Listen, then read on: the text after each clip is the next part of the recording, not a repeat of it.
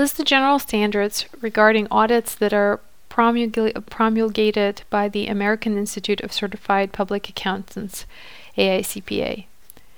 First, professional competence. Second, due professional care. Third, planning and supervision. And fourth, sufficient relevant data. These are the general standards regarding audits that are promulgated by the AICPA. How do provisions of the AICPA Standards of Planning and Supervision apply to practitioners performing professional services?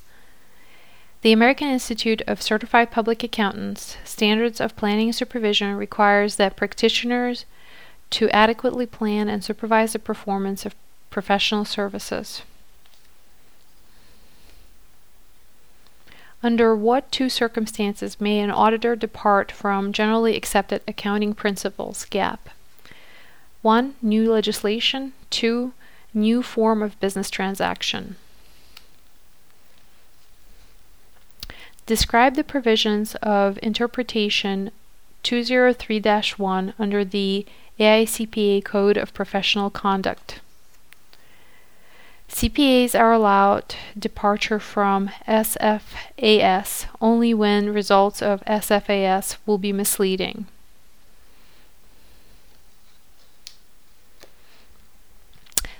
List the exceptions to which federal tax preparers' privileges are not honored as outlined in the Internal Revenue Code, Section 7525. Criminal matters, matters not before the IRS or federal courts in cases brought by or against U.S., tax advice on state or local matters, and written tax shelter advice. These are the exceptions to which federal tax preparers' privileges are not honored as outlined in the Internal Revenue Code, Section 7525. Describe the public authority exception regarding contingent fees. A fee is not regarded as contingent if fixed by the courts or other public authorities. List the actions that an auditor may take when a client requests a return of their records. 1. An auditor may return client-provided records within 45 days.